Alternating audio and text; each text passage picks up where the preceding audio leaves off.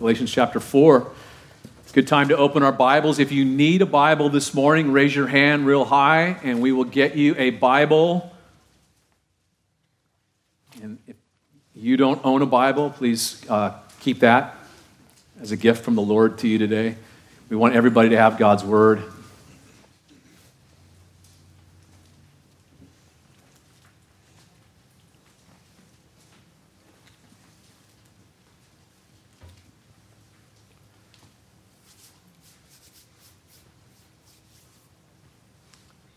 Anybody there? Still hearing some rustling. That's some good rustling. You're not on your phones. Hallelujah. No, just kidding. You got a good Bible app.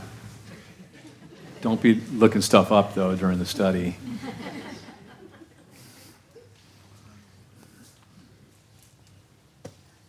Remember where we came from last week? And this week it's interesting. Paul uses slaves as an illustration in this chapter. And it's something that the people that he was writing to would be familiar with. For us, it's like, it's kind of like we're not familiar with slaves or how that all rolled out. In the Roman Empire, there was at least, during this time, at least 6 million slaves. That's a lot of slaves, isn't it? Slaves were considered expendable. Your slave gets sick, get rid of them, send them out to pasture, purchase a new one. And Paul's going to remind us as Christians now, as believers, we've been set free. We were once slaves to the law, slaves to sin, but now we've experienced freedom in Christ as we've trusted in Jesus and put our trust in Him. We've been set free. We've been liberated. And so remember what we learned last week. The law, there's a purpose in the law. The law doesn't make us righteous before God, correct? Does the law make you righteous? It shows us our condition, right? It's like a mirror showing me my condition, but I can't clean myself up with the mirror. I need something else to clean me. The law shows me that I fall short. In fact, Paul put it this way. He said the law was our tutor or our schoolmaster to what? To point us to Jesus. So all of us were what? We were all in that one-room schoolhouse. The law showing us our need for Jesus. And then we surrender to Jesus. He said what? We're no longer under a tutor, right? The tutor did his job, correct? Are you still with me? And now we are all sons of God through faith in Jesus Christ. It wasn't by keeping rules. It wasn't by keeping the law. It was simply by trusting in the one who gave his life for us. And so we've been liberated. Listen, this is so important. We've been liberated from the impossible demands of the law. Correct? That's good news this morning. And we've been adopted into God's family. We're going to talk about that this morning. And the Galatians, Paul is warning them. He loves them. And he's warning them that they've moved from the simplicity of the gospel. They've moved from the simplicity of walking with Jesus now to a complex system of following rules, following all the moral rules and Judaism and all those things in the Old Testament, trying to make themselves right with God by keeping those rules. And Paul, again, is trying to help us to see that none of those things will make you righteous. It's only Jesus Christ. He gives, when we put our trust in Him, we get the free gift of righteousness. And who were the culprits bringing in the problems into the church? What were they called? You guys remember? What were they called? Judaizers. And what were they saying? They followed Paul, right? Wherever Paul went, they would follow him. And they would say to the church, after Paul left, they would say to the church, listen, here's the deal. Paul didn't tell you the whole story.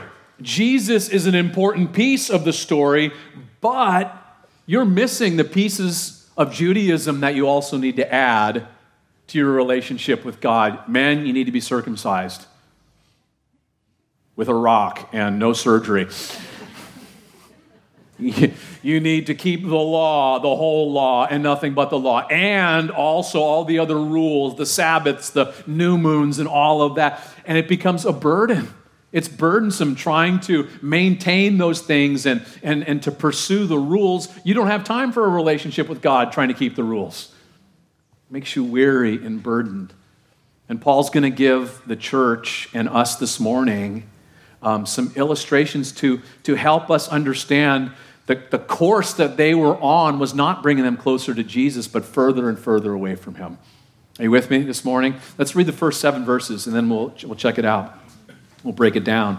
Here's what God's word says. Paul writes, "Now I say that the heir, as long as he is a child, does not differ at all from a slave, though he is master of all, but is under guardians and stewards until the time appointed by the Father. Even so," notice this, "we, when we were children, were in bondage under the elements of the world. But when the fullness of the time had come, God sent forth his Son, born of a woman, born under the law." Notice what it says. "Why? To redeem those who were under the law, that we might receive the adoption as sons. And because you are sons, God has sent forth the Spirit of his Son, where?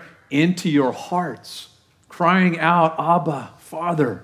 Therefore, you are no longer a slave, but a son. And if a son," check this out, "and if a son, then an heir of God through Christ." That's some good news this morning, isn't it?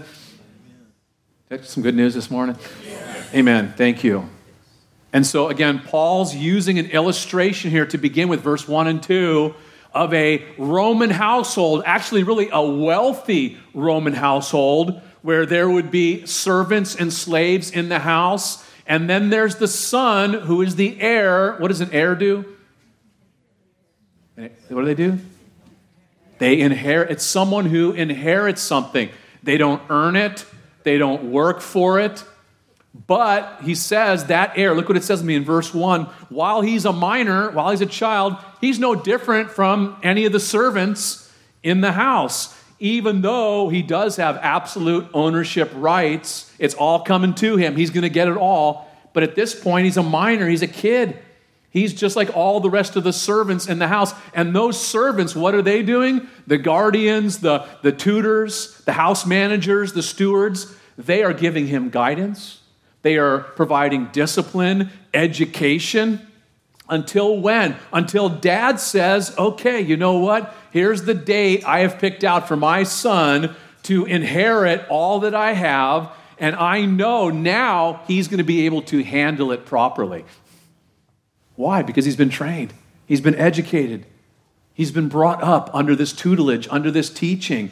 And so some of us have blank stares on our faces. Let me give you another illustration. Can I give you an illustration? Big Tex. He's got a ranch outside of Dallas, between Dallas and Stephenville, thousands of acres, thousands of longhorn steers. Is that what they call it? Steers? Longhorn steers? Longhorn cows? I don't know. He's just got he's got a big herd. And there's Jimmy Don, his son. He's the heir. But right now he's a boy. And guess what? All of the nannies, all of the ranch managers, you know what they're doing? They're training him. They're giving him guidance. They're helping him. So when the time comes and dad says so, guess what happens for Jimmy Don? He gets the whole enchilada. He gets it all. It's all coming his way. He's able to handle it properly. He's been taught. He's been raised.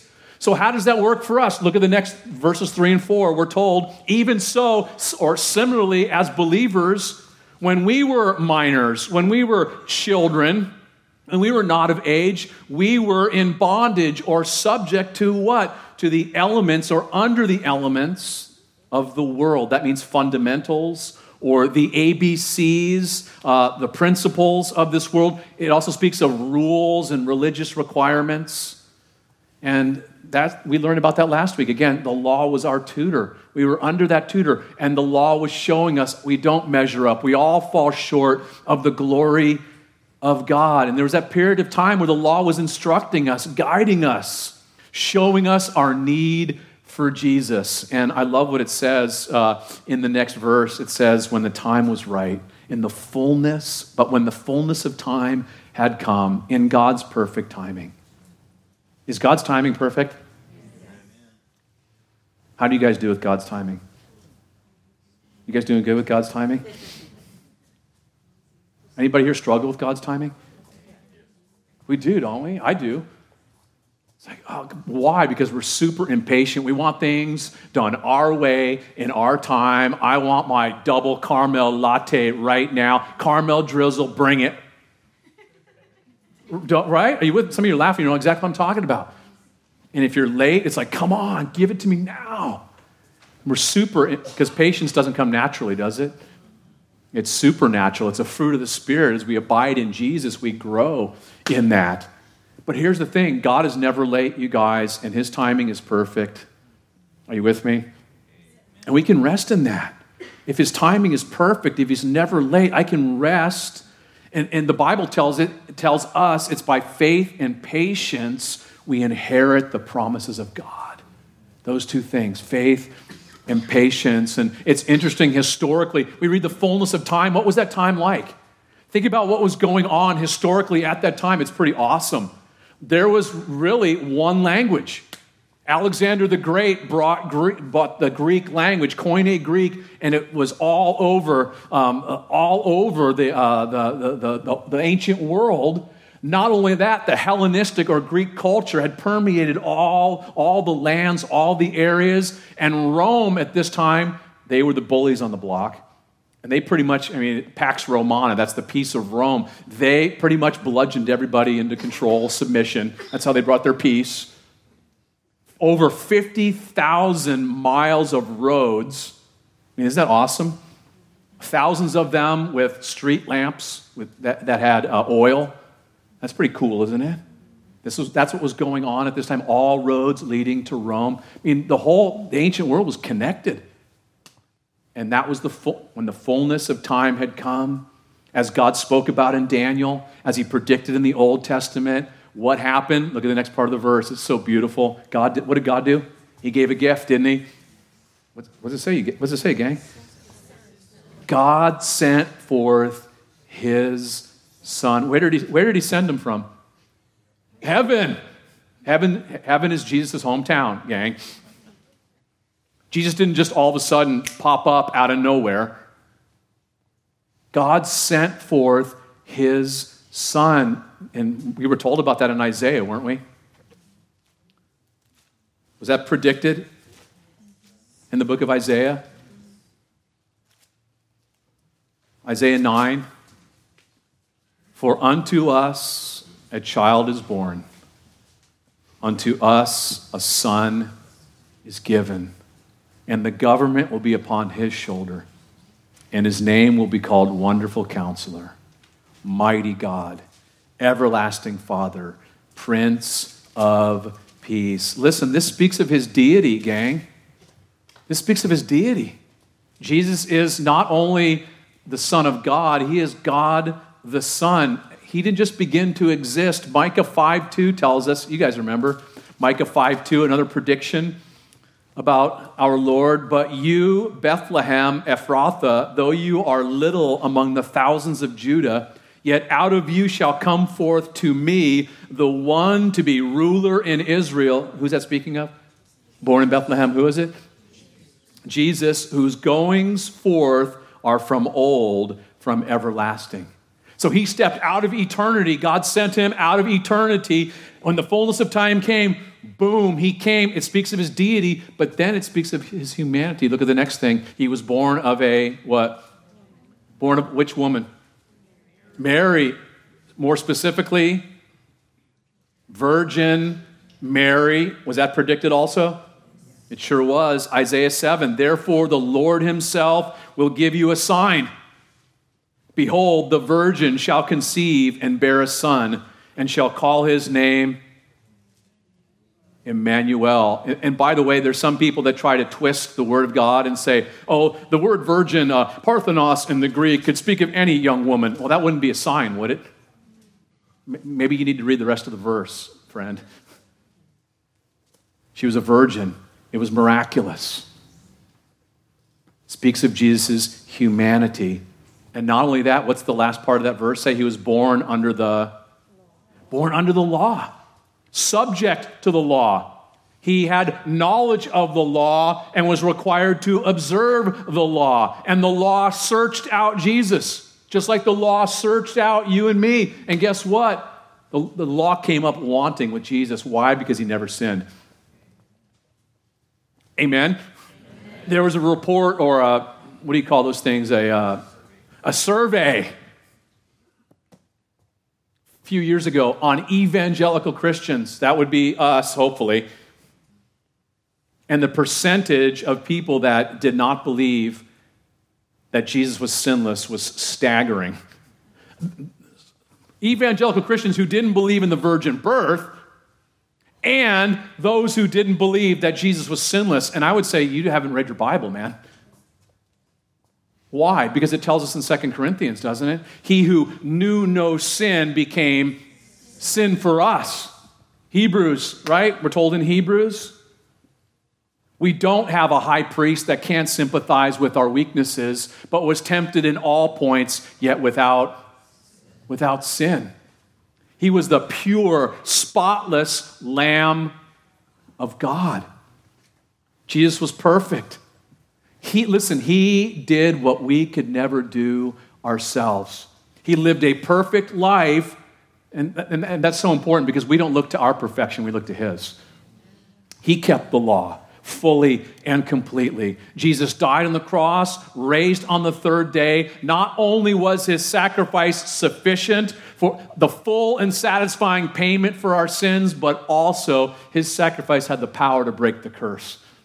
And we learned about that, was it last week in Galatians chapter 3? The curse of the law. We've been set free. In fact, look at the next verse. That's what it tells us. Why? To redeem who? Us who are under the law. What does redeem mean? To buy back? Yeah, it means to purchase at a price in order to set free and make one's own. I like that. To pay a price, to set free, and to make one's own. And the picture is, the listeners would understand this. Again, it's talking about slaves in the marketplace. And they'd be brought out, they'd be put on a pedestal, and they'd bid on that slave. And you'd purchase that slave, and then you'd put him to work. But for us, this is a beautiful picture, isn't it? Jesus has purchased us with what? His precious blood. Didn't we just sing that? Bought with his blood. With his very life he gave to set us free and to make us his very own. We've been bought at a price. Our lives are no longer ours. They're his. We belong to him, the King of Kings and Lord of Lords, the Good Shepherd, the Lord Almighty. And so we were once slaves to sin, weren't we? Were we slaves to sin once? Did Jesus say something about setting us free from that? Did Jesus say something about making us free indeed? He did, didn't he? He said, most assuredly, I say to you, whoever commits sin or continues in persistent, unrepentant, habitual sin is a slave of sin. And a slave does not abide in the house forever, but a son abides forever. Therefore, if the Son makes you free, you shall be free indeed. We have been set free. He's broke the power of sin in our lives. He's dealt with the penalty of sin, which is hell. He's broken the power of sin in our lives, giving us the Holy Spirit to help us to walk in the things that he's called us to. And one day, gang, guess what? We'll be set free from the presence of sin altogether. We did a memorial service here yesterday for Frida Gillenwater's husband, David. And we talked about what Jesus has done for us. He seeks us. He rescues us. He keeps us. And he has gone home to heaven to prepare a place for you and for me. And he said, if I go to prepare a place for you, I will come back again and receive you to myself, that where I am, there you may be also. That's some good news, isn't it, gang, this morning? He bought us. He purchased us. He's made us. Oh, look what he's done. We've been also, what does it say? Adopted. that we might officially become the children of God, a genuine member of his family. Listen, if you are adopted, you're a child by choice, aren't you? If you're adopted, are you a child by choice this morning? You guys still with me this morning? Okay, there was 2 sons, 2 kids, 2 boys. Can I illustrate? Can I tell a little story? 2 boys, one natural born, one adopted. And the natural born boy was giving the adopted boy a hard time, criticizing him, saying, dude, you're adopted. Mom and dad don't love you. I'm way better than you because mom and dad had me. You're just adopted. You know what the adopted boy said? You know what he said? He said, Mom and Dad chose me. They were stuck with you. Love that. Some of you will get that later. It's okay. But God said that about you and I. I want you as mine. I want you as mine. Listen, keeping rules doesn't make you a child of God. Keeping rules doesn't bring you into the family of God. Performing rituals or ceremonies, baptism or circumcision, church membership, that doesn't bring you into God's family. It's by trusting in Jesus Christ. That's how you become part of God's family, how you become adopted as a son or a daughter. Listen, God selected you. It's not an accident. And you selected him. How does that all work? I have no clue. So don't send me an email. Send it to michaelmetter@wahoo.com. And listen, because you're sons, verse 6, since we're now his children, what's the next gift we read about? God sent the Holy Spirit. But look at the phrase he uses for the Holy Spirit. Isn't this great? The Spirit of his Son. And there's a bunch of different terms we see in the New Testament for the Holy Spirit. The Comforter, the Helper, right? The Spirit of Jesus Christ, the Spirit of Christ. And now we find here the Spirit of his Son sent forth where? Into your what? Into your heart. That's amazing, isn't it? He's literally come into our hearts. He desired listen this morning, he desired the closest possible relationship with you and I by coming right into our hearts, the deepest part of our being. Isn't that awesome? How close did God want to get to you? Closer than some of us want to get to you. He didn't care. With all of our junk, with all of our problems, with all of our failures, with all of our weaknesses, all of our hang-ups, all of our little idiosyncrasies, all of our junk. Correct? I mean, isn't that amazing that he, by his grace? I mean, we're going to talk about that tonight in Sunday evening service, 5 o'clock, Luke 15. Read ahead if you come, or when you come, rather, or when you watch. Remember the prodigal? Which one's the prodigal? The older or the younger? Probably both. You think about that, yeah. What happened to the one that was in the pig pen? He finally realized, what? I'm a mess. I've sinned against my dad. I've jacked it up. The difference between a pig and a prodigal is a prodigal comes home. Remember what happened when he came home? What did the dad do? Hose him down? Get the hose out, disinfect this son of mine, wash him off. Number one, he goes running. Robe, ring, shoes. Received him just as he was. Listen, same way with us. He comes into our heart just as we are. But listen, here's the thing. He doesn't just come in and leave us in the condition he finds us in. He begins this work of transforming and sanctifying and changing us from the inner core of our being. Rules, religion, religious system, none of those things can do that. Only Jesus can. He's the only one. That's why Christianity is so awesome. He doesn't just tell us what to do. He gives us the power. It is God who works in you both to will and to do for his good pleasure. He gives us not only the desire to do what's right, but what else? He couples it with his power. Isn't that glorious? I'm going to get an amen up in here sometime. Can I get an amen up in here? And look at verse 6. Because you're his sons, he sent the Holy Spirit into your hearts, crying out. Isn't this beautiful? Abba, Father. That's Aramaic. When you go to Israel, it's so awesome. I was in Jerusalem, and the little kids were calling their dad, Abba, Abba. I'm like, that's in the Bible. I'm hearing it right here. That's where it comes from. And that's what our kids do, right? They learn 1 and 2 syllable words to begin with. Dada, mama, right? No, mine, right? 2 and 1 syllable words. But Abba it's a term of endearment. Because of what Jesus has done, now we have this intimate relationship with God. Glorious. Listen, if you call God the big guy upstairs or the big man upstairs, you have a problem.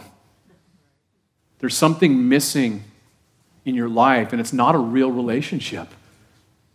Because when the Holy Spirit, the Spirit of the Son, comes into our hearts, it's no longer the big guy upstairs. He's my dad. He's rescued me. He cares for me.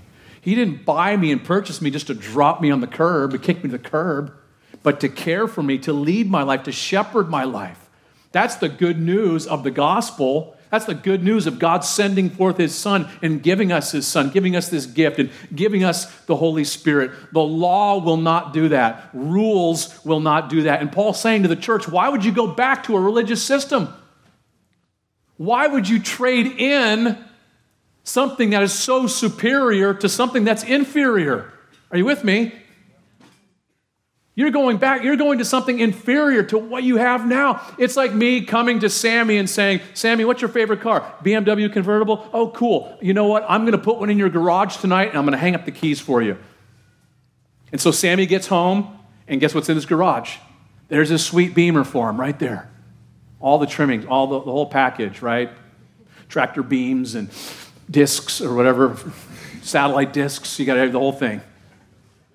And Sammy says, you know what? Here's the keys back. I'm gonna stick with my skateboard.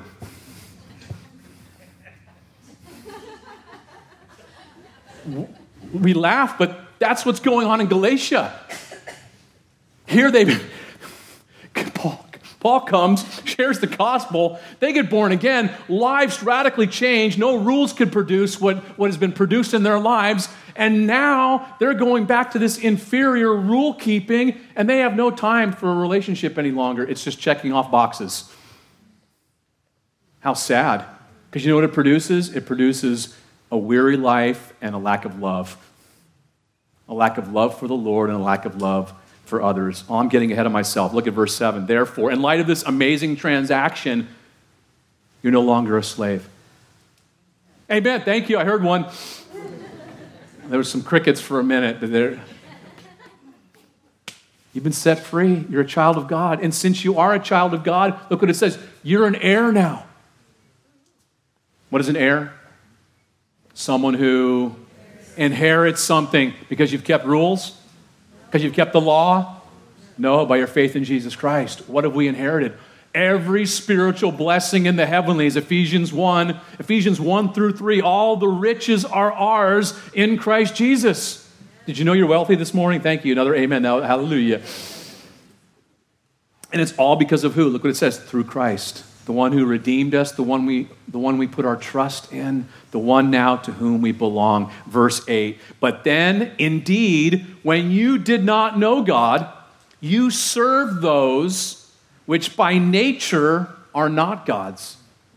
But now, after you have known God, or rather are known by God, how is it that you turn again to the weak and beggarly elements to which you desire again to be in bondage? You observe days and months and seasons and years. I am afraid for you, lest I have labored for you in vain. Can you sense Paul's heartache here? His heart's broken. And he reminds them, look at verse 8 with me just for a second here. He says, before you put your trust in Jesus, you did not know God personally. You were what? You served You were enslaved to, in bondage to, a servant to, what? False gods. Idols. You were owned by idols. And idol worship is worshiping anything other than Jesus Christ. It's what you live for. It's what you serve, what you wake up living for each day. And listen, life is all about finding the right master. If money is your master, that's a cruel master. If drugs are your master, popularity, power, those are cruel masters. You're going to wipe out, man. It's just a matter of time. You can set your clock. And it all seems fun for a while. Money's fun to play with, isn't it? But you live for that? Jesus said it. Didn't Jesus say it? Matthew 6. You guys know this verse. No one can serve two masters. For either he will hate the one and love the other, or else he will be loyal to the one and despise the other. You cannot serve, Jesus is saying it's an impossibility. You cannot serve God and mammon. Mammon is material wealth or money. He says it's an impossibility, Jesus says. You can't say, I'm serving the Lord. Jesus is number one, and then live my life serving money or possessions. Those possessions are possessing you. That's what happened with the rich young ruler. Remember the rich young ruler that came to Jesus? Man, I kept the law. I've done this since I was young, this and that. And Jesus is so awesome. He looked at him and loved him and said, there's one thing you lack. Go and sell all that you have to the poor. Give it to the poor. You'll have riches in heaven and come follow me. Why did Jesus say that? Because he put his finger on the dude's God. He was worshiping, his possessions possessed him, his material wealth. And what's tragic is that it says the man went away sorrowful. But here's the thing, Jesus didn't chase him down. Oh, you know what, that was hard. Harsh words. Come back. Let me give you a little seeker-sensitive message. Let me couch it a little. Jesus loved him. And he knew where that God would take him, to wipe out, to hell. And so Paul reminds them, this is so vital, Paul reminds them where they came from. Because look what he says, verse 9, but you have put your trust in Jesus. But now you have come to know God personally. You've known God. It's almost like Paul steps back and says, oh, wait a minute, let me adjust that. Or more importantly, he knows you intimately. Or rather, you're known by God. Guys, that is the most important thing this side of eternity. Amen. Thank you, little guy out wherever you're sitting or hanging out. Because Jesus said, on that day, many will come to me and say, Lord, Lord, did we not prophesy in your name? Did we not cast out demons in your name? We went to church. We did this in your name and that in your name. I said I was a Christian. And Jesus will say what? On that day, I'm going to say to you, depart from me. I never knew you, you worker of iniquity. It's important to understand what he's saying there. He's saying, you demonstrated we had no relationship by the way you lived your life. That's some frightening stuff. And Paul reminds these Galatians where they came from. I think that's important. It's important to remember where we came from, isn't it? Where God brought us from. I know for many of us, it's not pleasant to think back upon where he brought us from.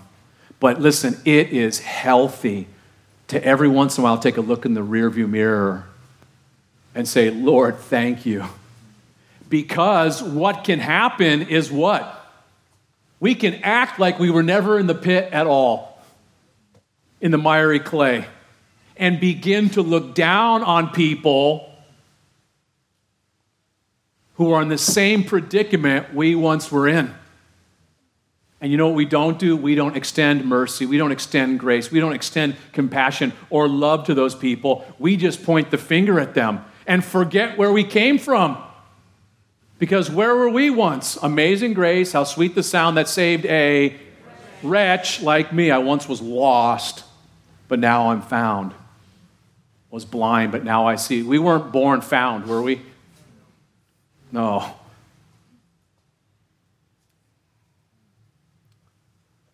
Some of us were so lost, so jacked up, so messed up, in desperate need of Jesus, and he rescued us when we cried out to him.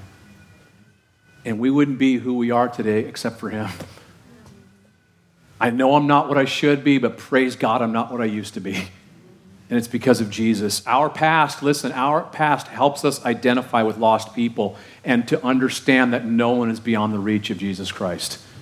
Paul made sure that Timothy, as a pastor, understood that himself personally, and that it would be communicated to the congregation. When Paul talked about his past, how he was a religious monster, a persecutor of the church, a Christian killer, and by his mercy and grace, God saved me. And Paul said, listen, that is a prototype, an example of what God can do in any life. No one is beyond the reach of our God and saving him. And Paul's saying, listen, again, why do you go back to something infinitely inferior? You're going back to look what it says, weak and beggarly elements. You guys ever use that word beggarly? Man, you're looking beggarly today. Now you can. It means unable. It means completely destitute. Man, that outfit is totally beggarly.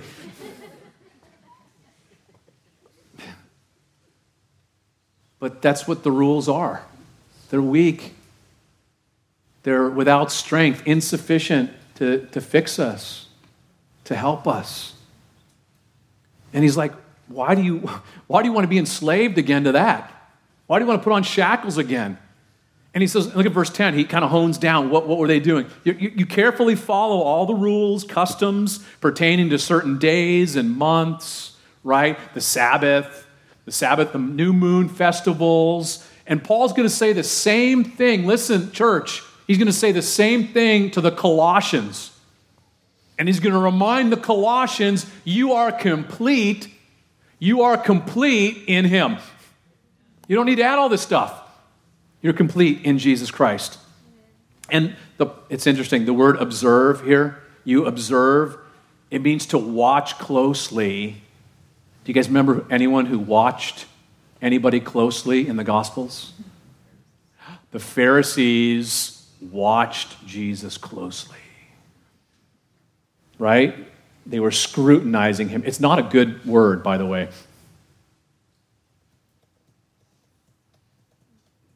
Why do I say that? Why did I tie this in with the Pharisees? Because you see the result of being a legalist, of being someone that, think about what did the religious leaders do? They hijacked Judaism. They turned Judaism into something God never intended because they added more rules on top of more rules, especially the Sabbath. It became anything but a day of rest. Correct? That's why they were always tripping out on what's Jesus going to do today on the Sabbath. Oh, he just healed someone. He just broke the Sabbath. No, he didn't. But they considered healing work. Practicing medicine. Isn't that sad? That's how jacked up a life can get when you're a rule keeper. Scrutinizing and sin sniffing and critical and fault finding. Your disciples are eating grain on the Sabbath. They're hungry. There's no In-N-Out, or there's no Whataburger out here. What do you want them to do? No H-E-B, no Heb, Hebrew Market, right? It's like, what do you want them to do? But when they were picking the heads of grain and rubbing it, you know what that was considered? Work. Is that pathetic? But that's what happens when you add rules on top of rules on top of rules. It makes you burdened. It keeps you from loving others. It keeps you from extending mercy to people. Are you with me? Do you ever wonder why Jesus said, "Come unto me, all you who are weary and burdened"? He's looking at the multitudes. He's looking at all the people gathered.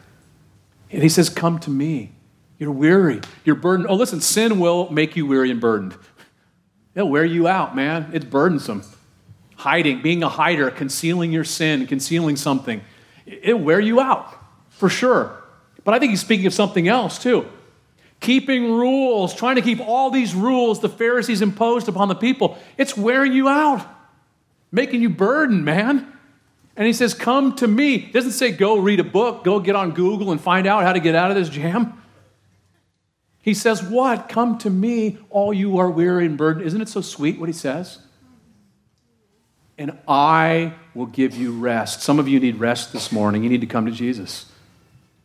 Or maybe you know him already and he knows you, but man, you're huffing and puffing and struggling.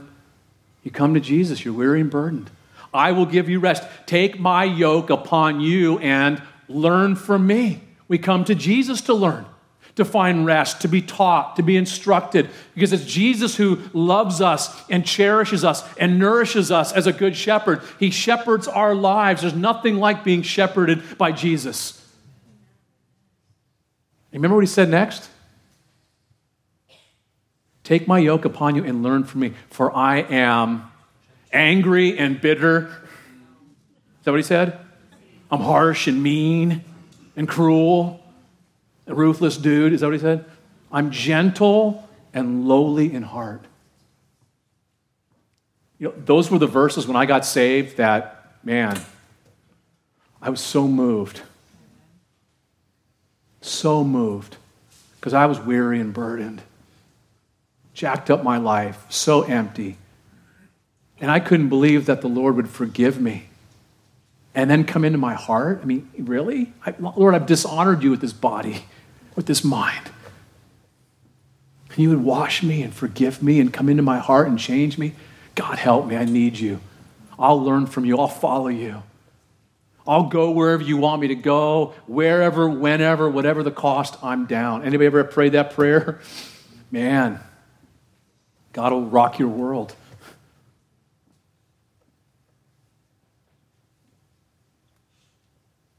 If you're a rule keeper, you're just going to keep adding more and more rules. And we begin to look down on others. And there's no rest. And Jesus said, rest is found in him. Let's finish one verse. We have time? Oh, yeah. What does it say up there? 1 hour and 58 minutes. Sweet. Don't be peeking. Hey, don't be peeking. Repent immediately if you're peeking. I'm afraid for you. That's what it says, next verse. I'm afraid for you. I'm really scared for you that my labor to the point of exhaustion, that's what that word is, on your behalf was worthless. And you know, can't us as parents sometimes relate to that? It's like you pour, we have some parents with prodigals here. And if that's you this morning, can I remind you, even God has prodigals.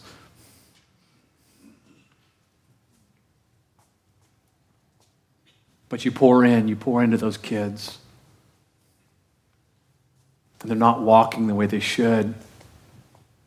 And it brings heartache. That's where Paul's at. I mean, that's how I feel as a pastor. You pour into someone for years, and then you see them, man, what happened? I love you. Where'd you go? What happened to you? What's going on? And you keep praying. You keep praying. You keep seeking the Lord. Because he knows. He's a prodigal father. Prodigal dad, he knows. And you keep praying. And you keep asking. You keep seeking. You keep knocking. Because you can get beat up, man.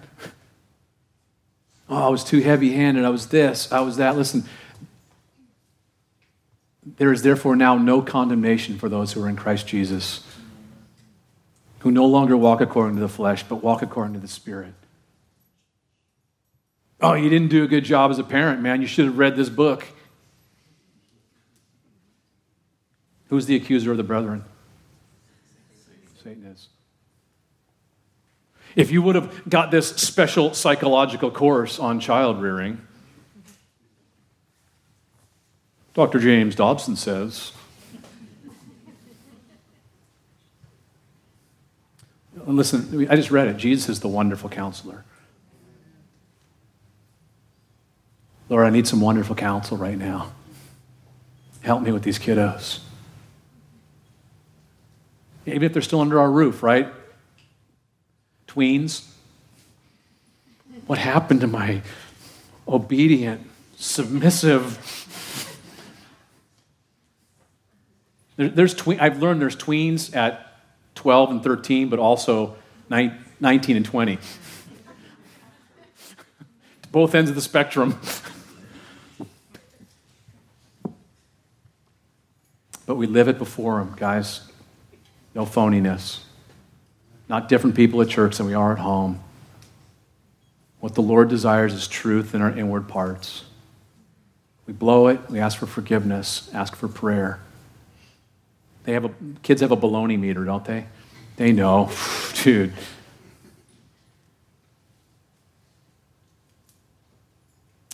In Jesus' name. Lord, thank you this morning. Thank you for touching our hearts, transforming our lives, helping us to grow in all these different areas. Thank you for the amazing gifts that you've given us, God. You've given us your Son, the greatest.